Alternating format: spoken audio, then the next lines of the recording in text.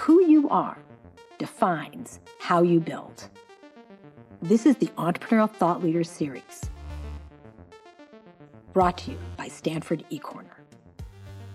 On this episode, we're joined by Omar Tawakol. Omar is the founder of Voicea, an AI-enabled voice assistant platform that turns live meetings into notes and action items. He joined Cisco when it acquired Voicea in September 2019. Here's Omar. What I'm going to do today is I'm going to walk you through my journey in building. First off, maybe a minority of the time, I'll talk about building BlueKai, the acquisition by Oracle and how that went. Then I'll talk about building Voicea and the acquisition by Cisco. And then I'll talk about my 5 rules of thumb for building a business and for building a team, and we'll have a conversation. Here's the goal. Don't wait till the end to ask questions. If you got questions, ask them. If they fluster me, I'll tell you I'll answer them later. So don't worry. If I make it through this whole thing without a question, I would have failed. Don't let me fail. So I will start now by talking about kind of what was really interesting about building BlueKai. BlueKai taught me one rule of starting companies that I have.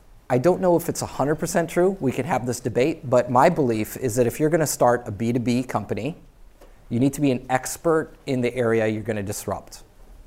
And when I say expert, I mean to say that if you go out to a handful of CEOs in that industry, they know you. They know you by name. Because when you're disrupting the B2B industry, the way decisions are made are quite complex and they're unknown to you from the outside. Everything seems simpler from the outside. And if your competitor is started by a CEO who comes from in the industry, who has the Rolodex of the top CEOs, who can make decisions much faster, who can learn much faster because they don't make all the stupid mistakes outsiders do, they will beat you.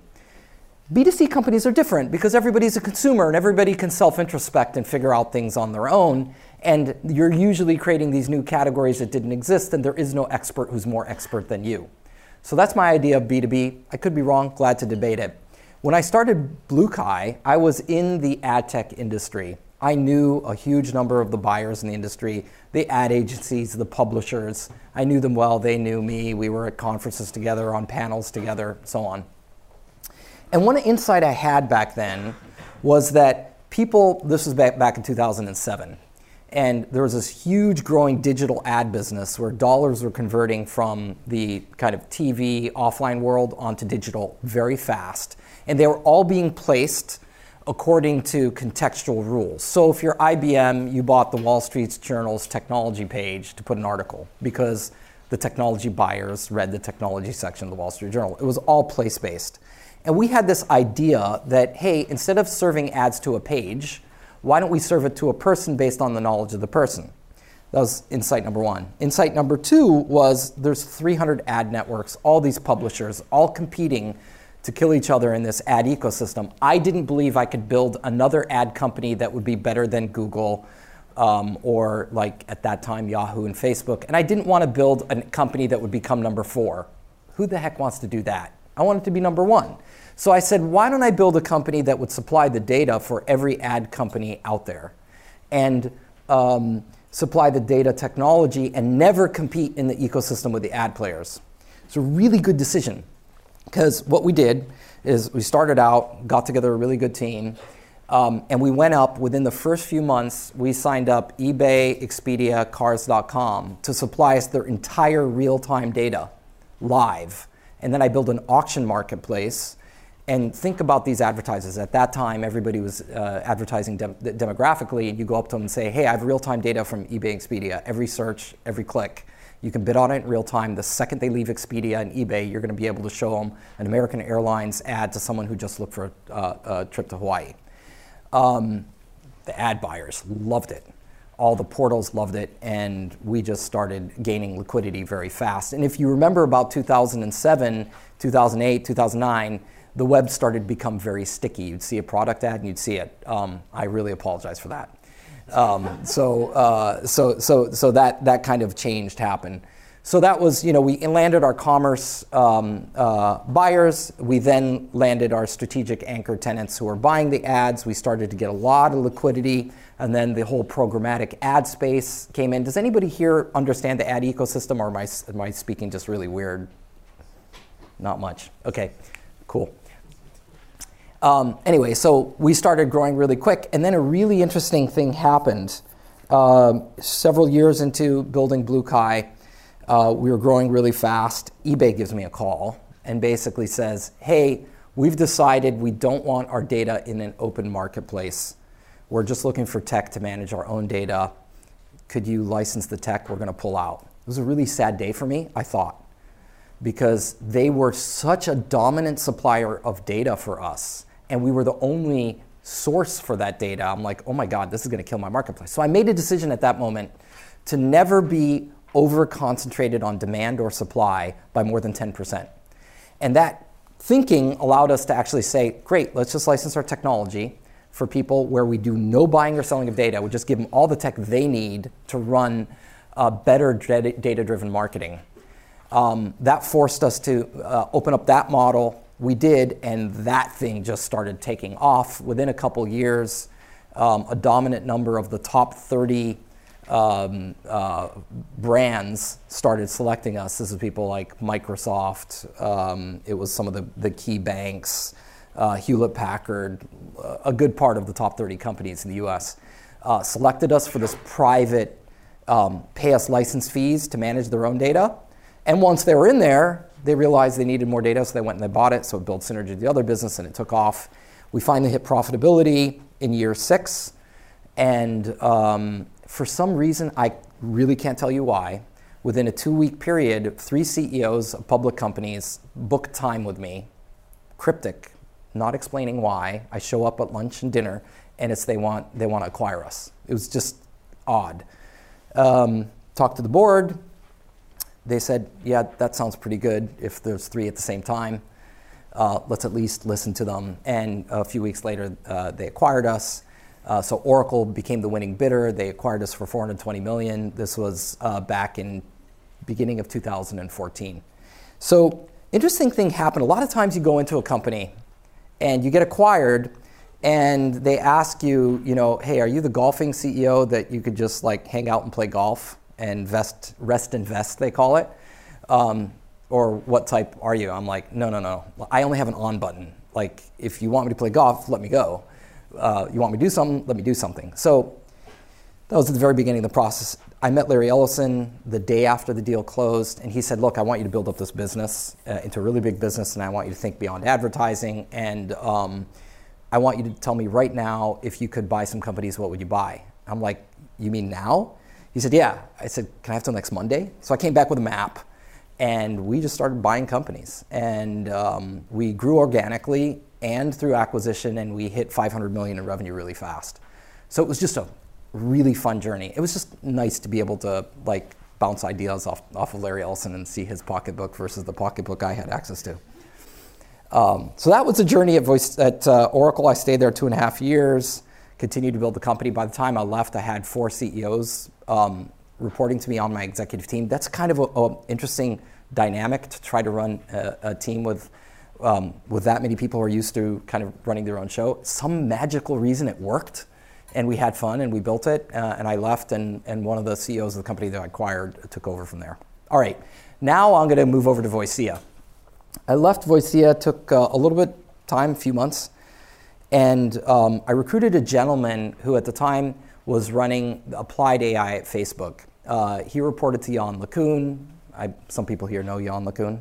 Any yeses? Yeah, he won the Turing Award. So just a great person in deep learning. He reported to him and built Deep Text, the system that understands all your posts in Facebook. And because of him, I was able to recruit a bunch of other people. I pulled people, a guy who was running moonshots for LinkedIn. I pulled people out of Microsoft, out of Apple. And that's expensive, by the way. And so got all these ML engineers. We went off to build what I'm about to talk about, and I realized I needed funding. And so I was lucky to have Salesforce invest. Actually, right when I was starting the company, before we'd even launched, I got this email from Mark Benioff, who I didn't know. And I looked at it, I'm like, oh, this is a friend of mine pretending to be him. It can't be real. I looked at it, and it was real, and I met him. And so Salesforce invested, and then after that, a whole bunch of other people. Google jumped in, Cisco jumped in, Microsoft jumped in. So let me tell you what we did. So first I'll ask you a question. Back in 2018 in the summer, there was a baby who said their first words, and it wasn't mom or dad. Anyone want to guess what it was? Alexa. Yeah, Alexa. Old news by now. So and that's Joe Brady. There's this new generation of people who have an expectation that they can go and have a conversation with a device. And this is just taking off. It's just really interesting how it's going to transform what you expect in dealing with devices. And we had this thesis that there was going to be a voice-first moment. Just like back in 2012, Zuckerberg had his mobile-first moment, saying stop designing for the web, start first for the mobile, and think of the web second. We thought that there was going to be a moment in the enterprise. This is what's happening in the consumer space. But in the enterprise space, there will be a moment when you start designing interfaces for a voice conversation, and the expectation will be that the designers understand you, not you understand the interface. So you have to get into natural language and make it easy for people to interact. So that was really what we were building. We wanted to build the voice-first world for a more productive work environment. We looked at meetings first, because if you look at meetings, it's like 20 to 30% of your time, and if you're an executive, it's like 70% of your time. And billions of dollars are spent keeping people in meetings, and you repeat the same things over and over, and what we wanted to do is just say, we're going to make them productive and help you turn talk into action. You can walk into a meeting, you can make a few notes, say, this is the action we agreed on, this is the decision we agreed on, and it would be carried forward, shared with people, and no longer be ephemeral. So I'll show it to you what it looked like. So I'll look into my system here, and we built an enterprise voice assistant called Eva. Eva can basically read my calendar and just show up in a meeting if there's any sort of detail, if it's a dial-in or if it's a Webex link or a Zoom link or a Teams meeting, it'll just show up, announce itself, show itself on the screen as this little animated character that everybody keeps confusing with Disney's Eva. That was the biggest question on our customer support line was, did you get permission from Disney? Disney's isn't Eva, I think it's Evo or something like that. In any case, so it just appears and it gives you closed captioning, so it's transcribing in real time what you're saying, and it's trying to identify notes. Let me show you what happens after a meeting. So when a meeting's done, you get something that you can navigate. You see the concepts right away that was discussed in the meeting. You can go straight to it. Translation. And Ace, I think, do you know what's so interesting to me is... So immediately takes you to the point that anything was talked about, or the multiple points it was talked about. It's in lockstep with video, so you can see what was on the screen at the time. It's diarized, meaning it's identified who the speaker is, and it's tagged it by that speaker. I'll digress for a second. This is one of the most interesting design problems. Because in people's mind, they speak like Martin Luther King. Like they're giving speeches. Actually, most normal meeting speech is more like Anthony Scaramucci. You know who that is? Yeah. It totally sucks. And when you see it written as a document, just as plain text, full screen, it looks terrible. It looks unprofessional.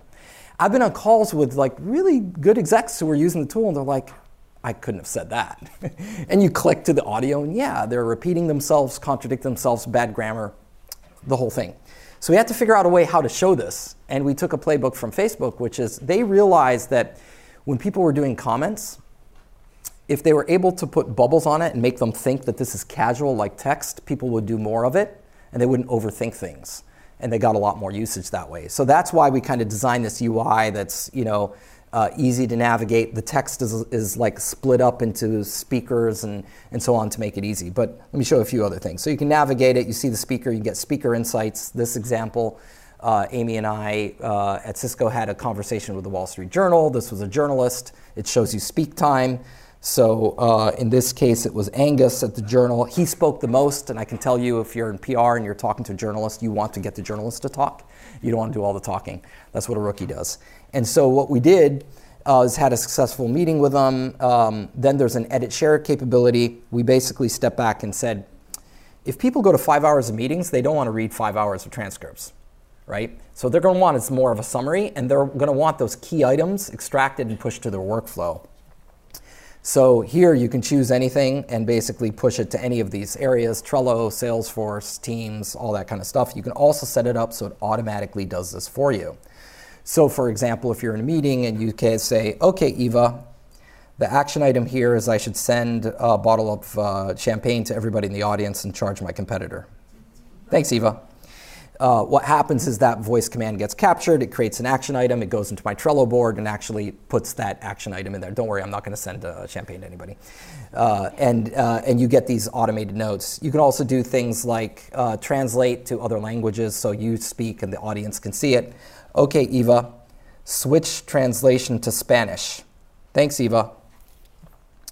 And what's going to happen now is the subtitles will switch to Spanish. As you can see, the last subtitle switched. When I stop talking, it'll move to another language. There you go.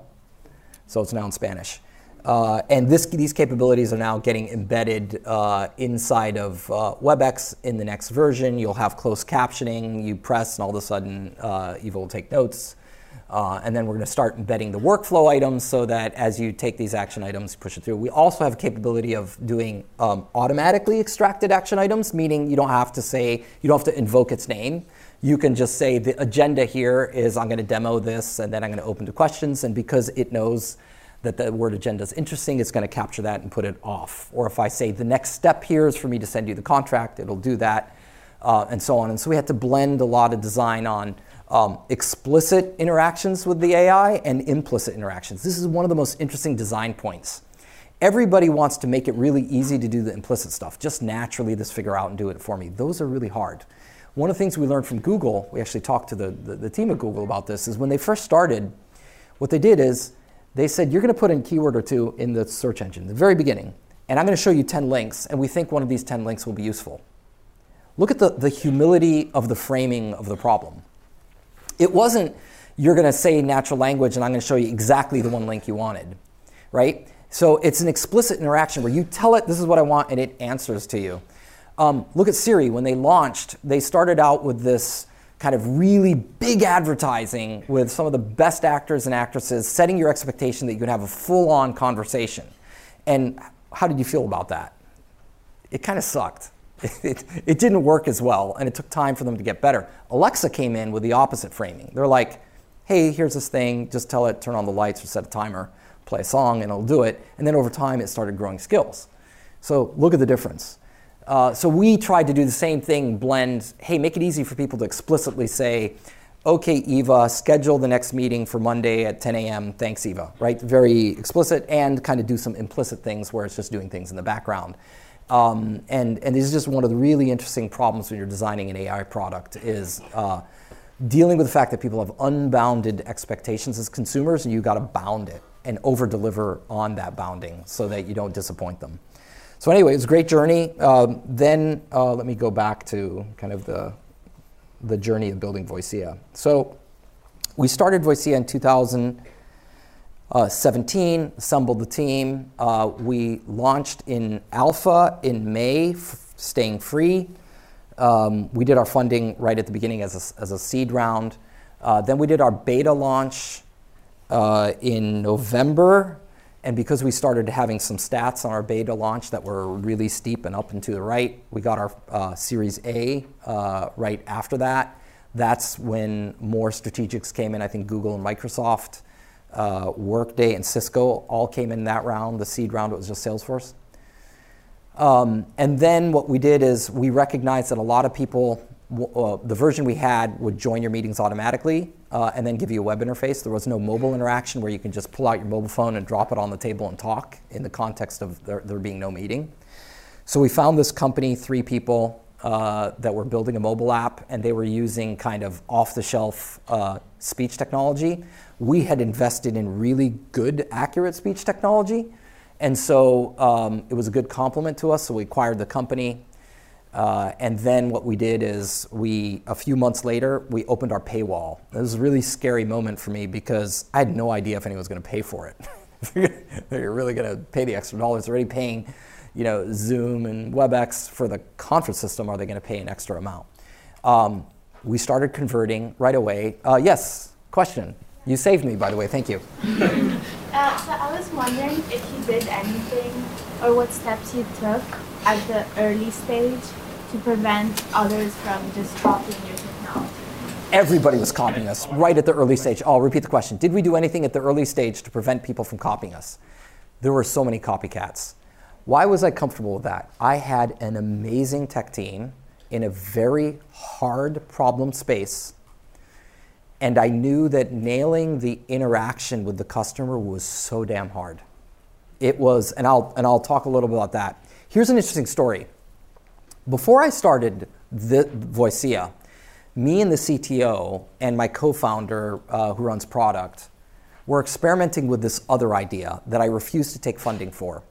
We had built an assistant that wasn't a voice assistant. It would read your calendar and your email, and it learned very quickly to do things like, hey, respond to this email, you forgot it. Hey, this person responds in 30 minutes, you take 4 days. Don't double cancel this meeting, you've already canceled before. Stuff like that. It's a really cool tool. Why didn't I start that company? Because exactly what you're saying.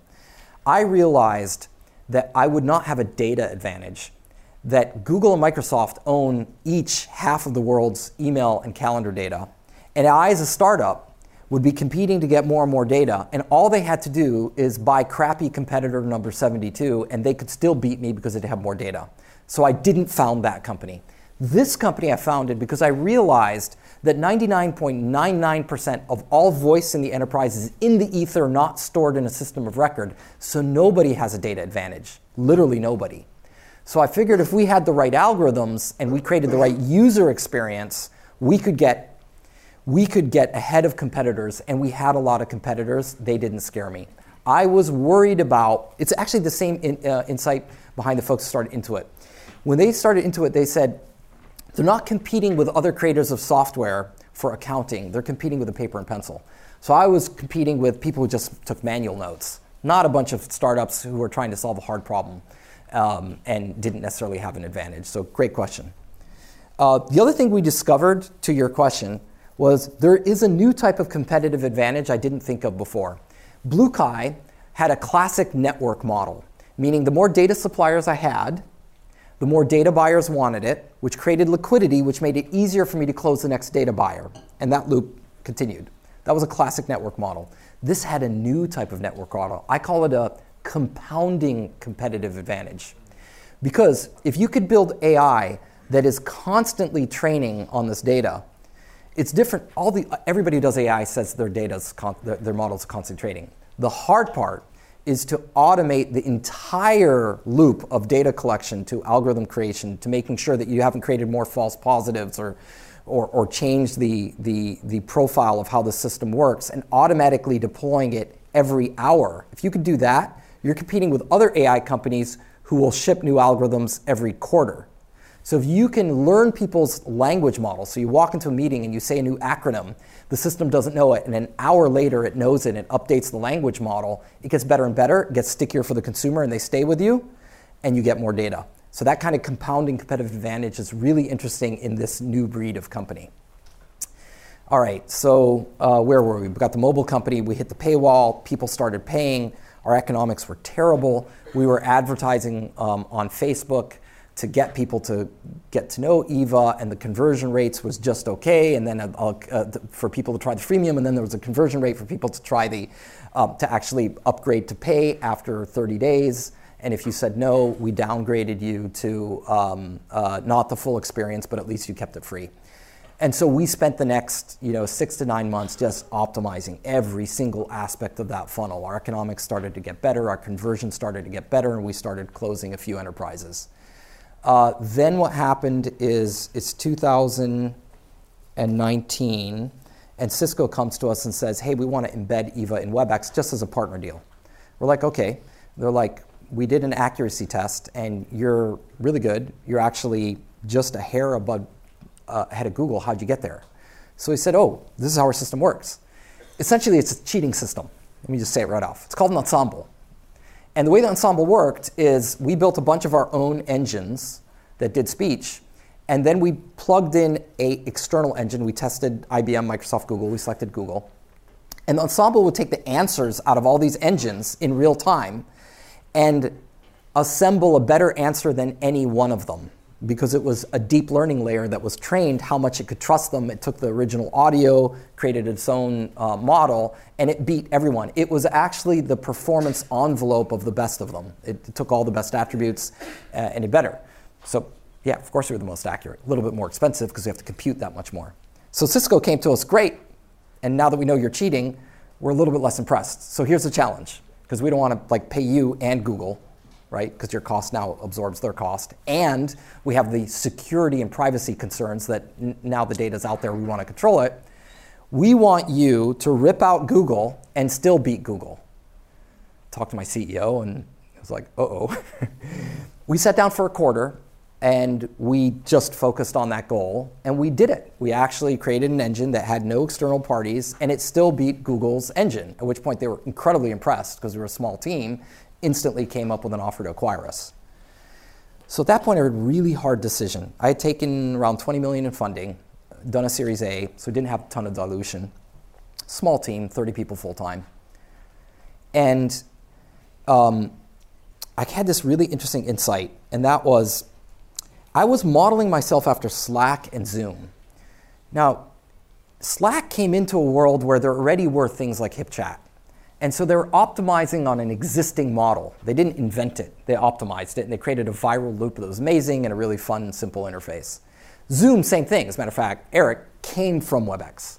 So he just improved on a model that existed, except he took a consumerized approach, making it really easy to be viral, to kind of grow, to grow Zoom. So both of those really good enterprise B2B consumerized viral models took existing understood concepts and optimized the funnel and the virality. We were creating something fundamentally new that people didn't understand. They didn't wake up in the morning and understand what the heck is an enterprise assistant. Is it Alexa? Is it a transcriber? I don't know. And we'd expose them to them like, oh yeah, this is kind of cool. But it was a little missionary and it was early. And so our economics were getting better. Our growth was very fast. We were 700% growth. All that looked good, but I didn't see the enterprises converting that into big deals.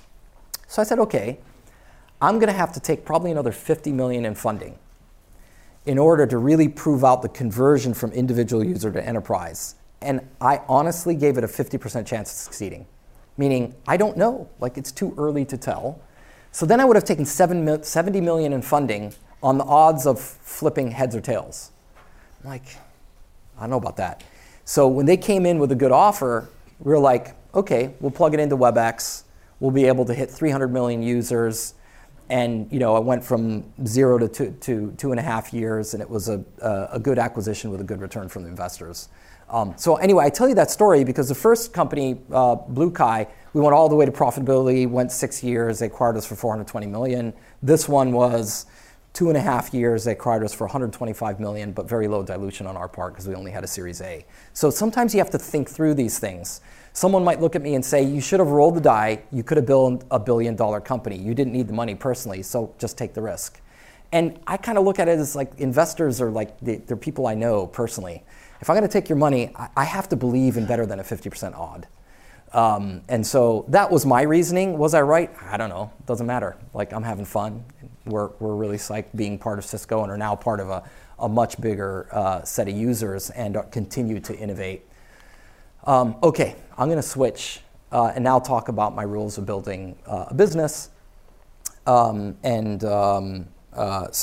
consider any time you want to take this in any other direction, or if you have any questions about Voicea or the AI problem we're solving, go ahead and ask. So first, if you're going to build a business, you have to start with a really big problem. You can't start with an area that is too small because there's no way that your original inception is going to be exactly right and require no change. So it might as well be a big problem space, so you give yourself the flexibility of moving and changing. So that's just rule number one. Solve interesting big problems.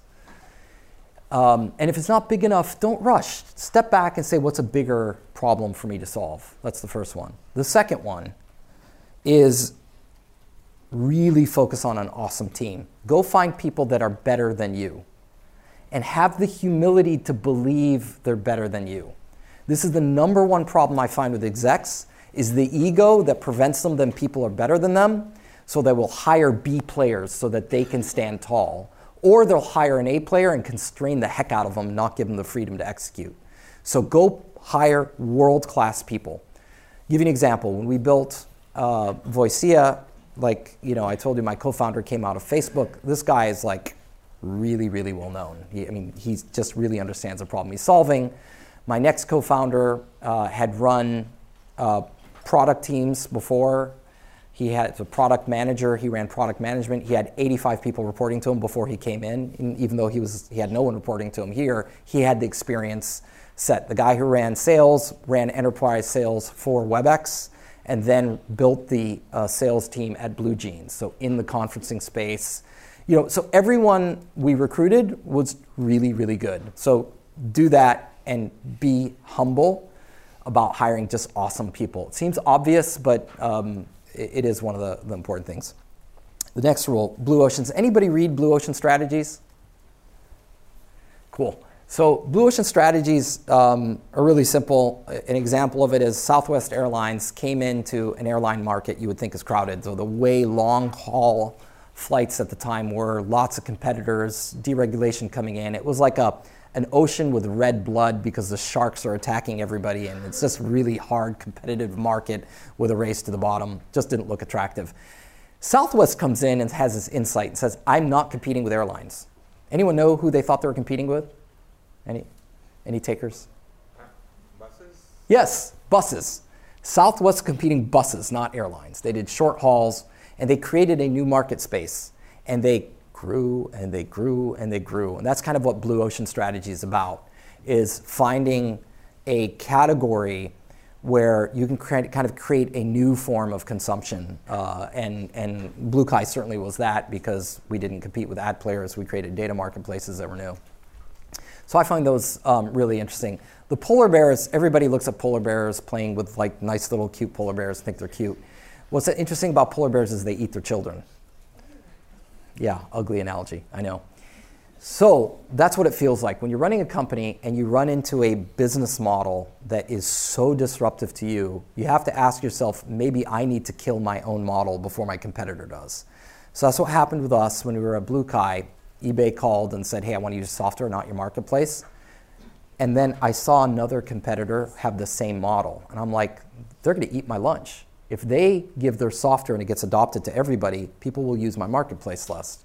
Why don't I invest and I do that? When we did that, the board was like, dude, that's expensive. Like, really? You're starting another business inside the business? Within 12 months, I remember they came to our last board meeting with literally a crate of champagne to hand out to her. The funny thing is I don't drink, but they didn't know that. And so I looked happy. And so Polar Bears is all about cannibalizing your own market if you have to, and not getting over-attached to the way you've done your business. The next thing I would say about building a business is that I think there's two models of finding product market fit. Surfing and sculpting. So let me describe them and you can tell me what you favor. So sculpting is basically, the artist looks at a block of material and sees in their mind's eye the beauty that they want to create. And then they go in there and they creatively etch out what that masterpiece looks like. So that's one way to think about a startup. A surfer doesn't create. They don't create the waves. They identify the waves, and the artistry is in how they ride it. But they're not fooled into thinking that they're wave creators. So those are two different models. Any preference? What do you guys think a good startup is? Surfing. Yeah, I guess I led the witness. That's my opinion. It doesn't have to be right. When you think about the way Apple created the iPod and stuff like that, it feels a little bit more like the sculpting model, but maybe not, because they saw out there a need. They saw that it was underserved, that there were poor interfaces.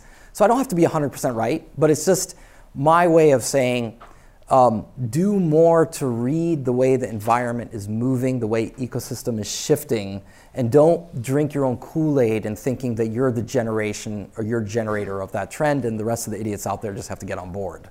again, arrogant entrepreneurs will somehow think that that's right. Last thing, I already said this, was have a deep understanding of the buyer ecosystem. So the reason we were able to do BlueKai and walk into the CEO of Expedia and land, it sounds like a ridiculous deal back in 2007. To go to him and say, the CEO of Expedia was going to approve a deal where he hands his entire real-time data asset to a startup. Same thing with eBay. It sounds insane. And the reason we were able to pull that off is we knew how these folks think. We gave them a pitch that was so simple. We went up to CEO of Expedia, Dara, who now runs Uber, basically went up to him and I said, you have a small advertising business. He said, yeah. I said, do you believe in the next few years you're going to be the #1 advertising company? He's like, no, not really. Number 2? No. I said, how about this? Why don't we make everybody in the ad ecosystem compete for travel dollars by bidding on your data? So every ad that gets served gives you money. It's like, great, how much money would that make? We had a conversation back and forth a little while, we closed the deal, and then we closed a whole bunch after them. You can't do that if you're not from the ecosystem, understand their psychology, have the connections, and have the credibility so that when they're asking, who's this dude asking for my data, kick him out of my office. He does background checks, he knows who you are, his CFO already knows you. So you have to be from the ecosystem unless you're doing B2C. Again, my idea. Anybody want to challenge that? Because I don't have to be right. Yeah, I think you could be not from the ecosystem. If your partner had a team with you, you said your team must be better than you, more experienced than you, and they are from the ecosystem and they are building and paving the way for the product. 100% right. I agree with you. It doesn't have to be you. Your team has to have someone at the top level. It can't be buried in, but someone who's influencing your strategy, who's going to meet with other people in the ecosystem, who's recognized and who understands them. I agree. It definitely doesn't have to be the CEO. It helps if it's a CEO, but if they're a prominent member of your team, that's awesome too. Totally agree. Cool. So those are my rules for building the business. In terms of team building, I already covered the first one, which is be better than you. Hire people that are better than you. And I mean this, meaning the technologist should be a better technologist, the salesperson should be a better salesperson, the marketer should be a better marketer. That's what you should be striving for. And if you really think you're just better than them all, then wow. And there are a lot of people like that. Egos are plentiful in this world. So empower and hold people accountable. This one seems obvious. It's where I think everybody falls apart here is in the tactics of it. Everybody thinks they're holding the team accountable. But then you go speak to the team and they don't have an agreed vision on what exactly are the small number of goals, 3 to 5 this quarter, so that they understand everybody in the business, from the CEO to the very last person in that company, how they contribute to those goals. So I evolved this over time, but generally what I do before the beginning of every quarter, even in big business, I still do this.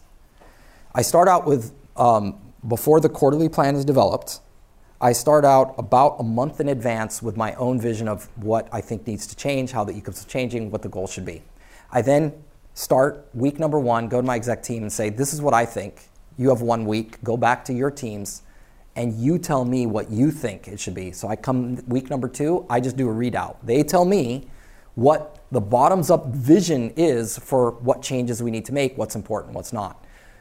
Week number 3, we do all the planning so that we end it with an offsite and collectively decide what the goals are. Week number 4, we come up with a goals poster that basically says these are the 4 goals, or 3 or 5, with precise measurements that we can use. And then every week, that goal poster is put up in front of my executive team, and we basically say, where are you here? What help do you need? And we keep the focus on that.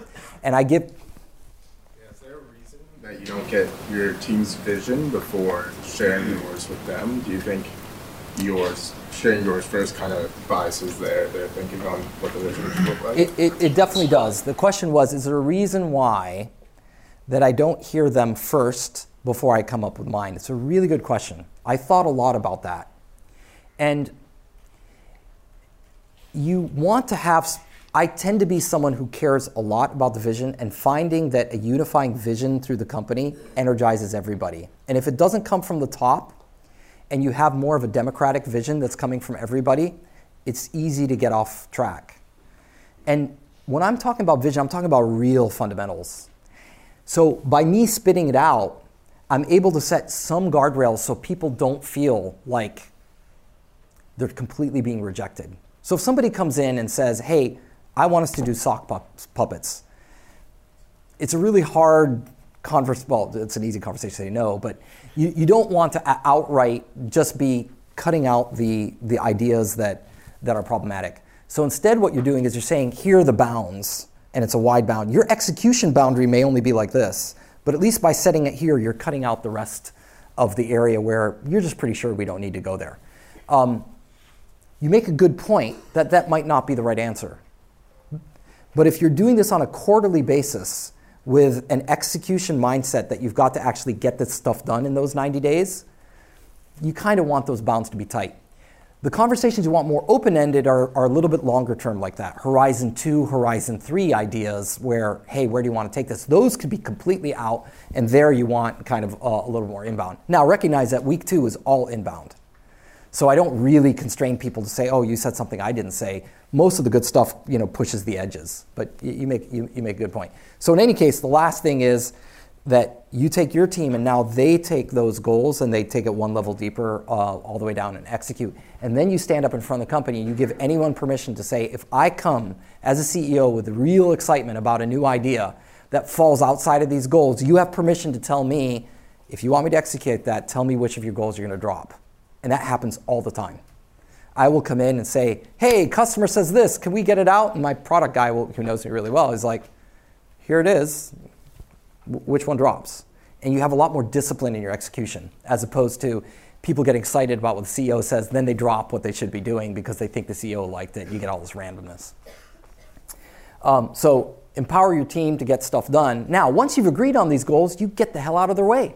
All your job is to make sure they have what they need to succeed. And you don't script them on how they work, because you've already agreed on what, let them figure out the how, and if they need to change the next what, one quarter out. Balanced team. This one's an area where people will fall apart, where they'll get a very engineering mindset, but not someone who really understands how to take it go-to-market. Or someone with a very good go-to-market mindset doesn't understand the product side. You need that balance. I've been amazed at how when you speak to a set of really good algorithm engineers, they will look down at the salespeople as if they're stupid. I'm just going to say it like that. Like literally, they'll talk about it as if they're stupid.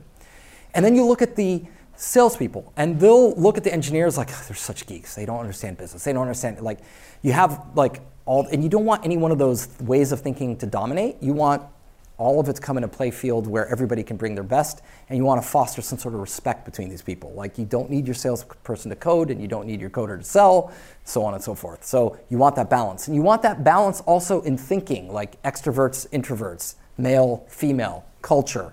If any diversity you can bring in the team will be a better team. Next one, culture matters.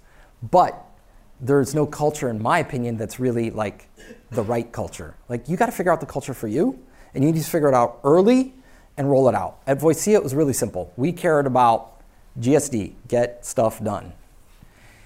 That was like a dominant thing, because in a startup, you need to move fast, come up with ideas, test it, and so on. The second one we cared about was being data informed. And so not the highest paid executive in the room makes the decision, the data informs it. Data doesn't drive the decision, because sometimes you need intuition too. So that was one. We wanted team players. I had learned early on when I went to MIT, later came to Stanford, this mindset of the brilliant person is the one you want on your team, and that's all that matters. And my first 10 years of my career was that mindset. I just want to surround myself with brilliant people. The problem is sometimes brilliant people are assholes.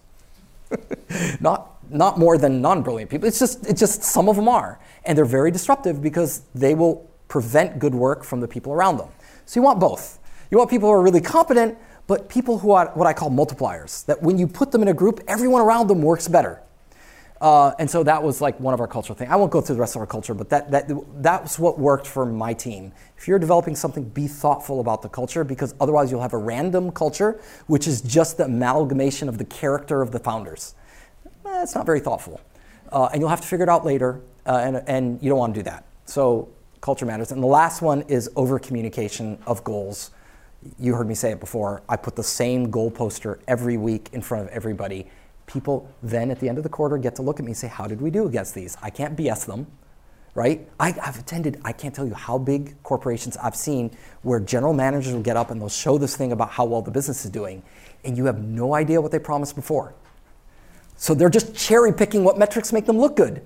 A huge number of executives play this game. Just show something up and to the right. Why are we looking at juju beans going up to the right? Does that matter? What did you promise last week? Right? So over-communicating the goals gives you that sense of accountability. All right. Let me stop and open for questions.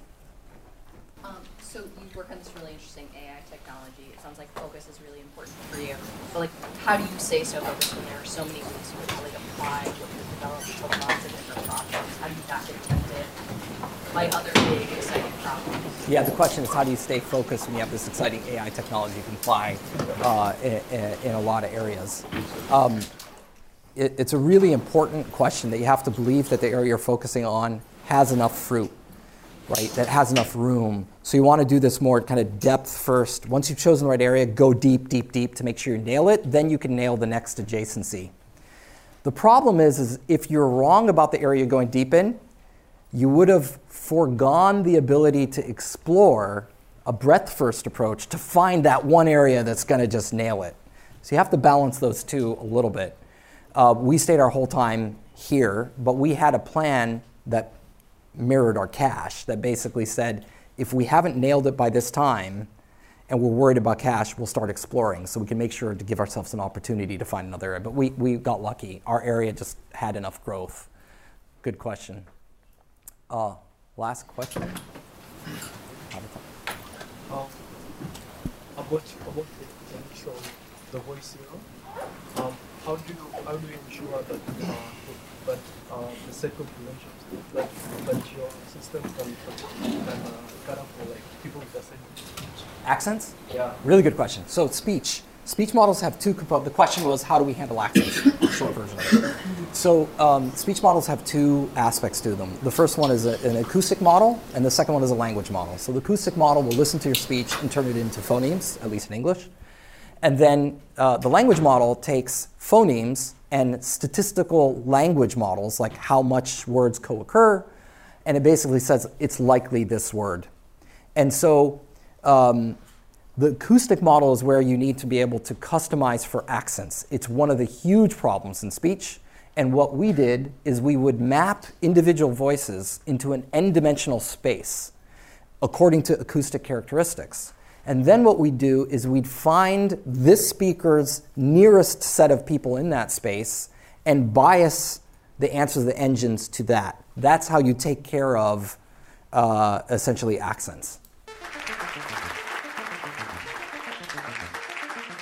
The Entrepreneurial Thought Leader Series is a Stanford eCorner original production. The stories and lessons on Stanford eCorner are designed to help you find the courage and clarity to see and seize opportunities.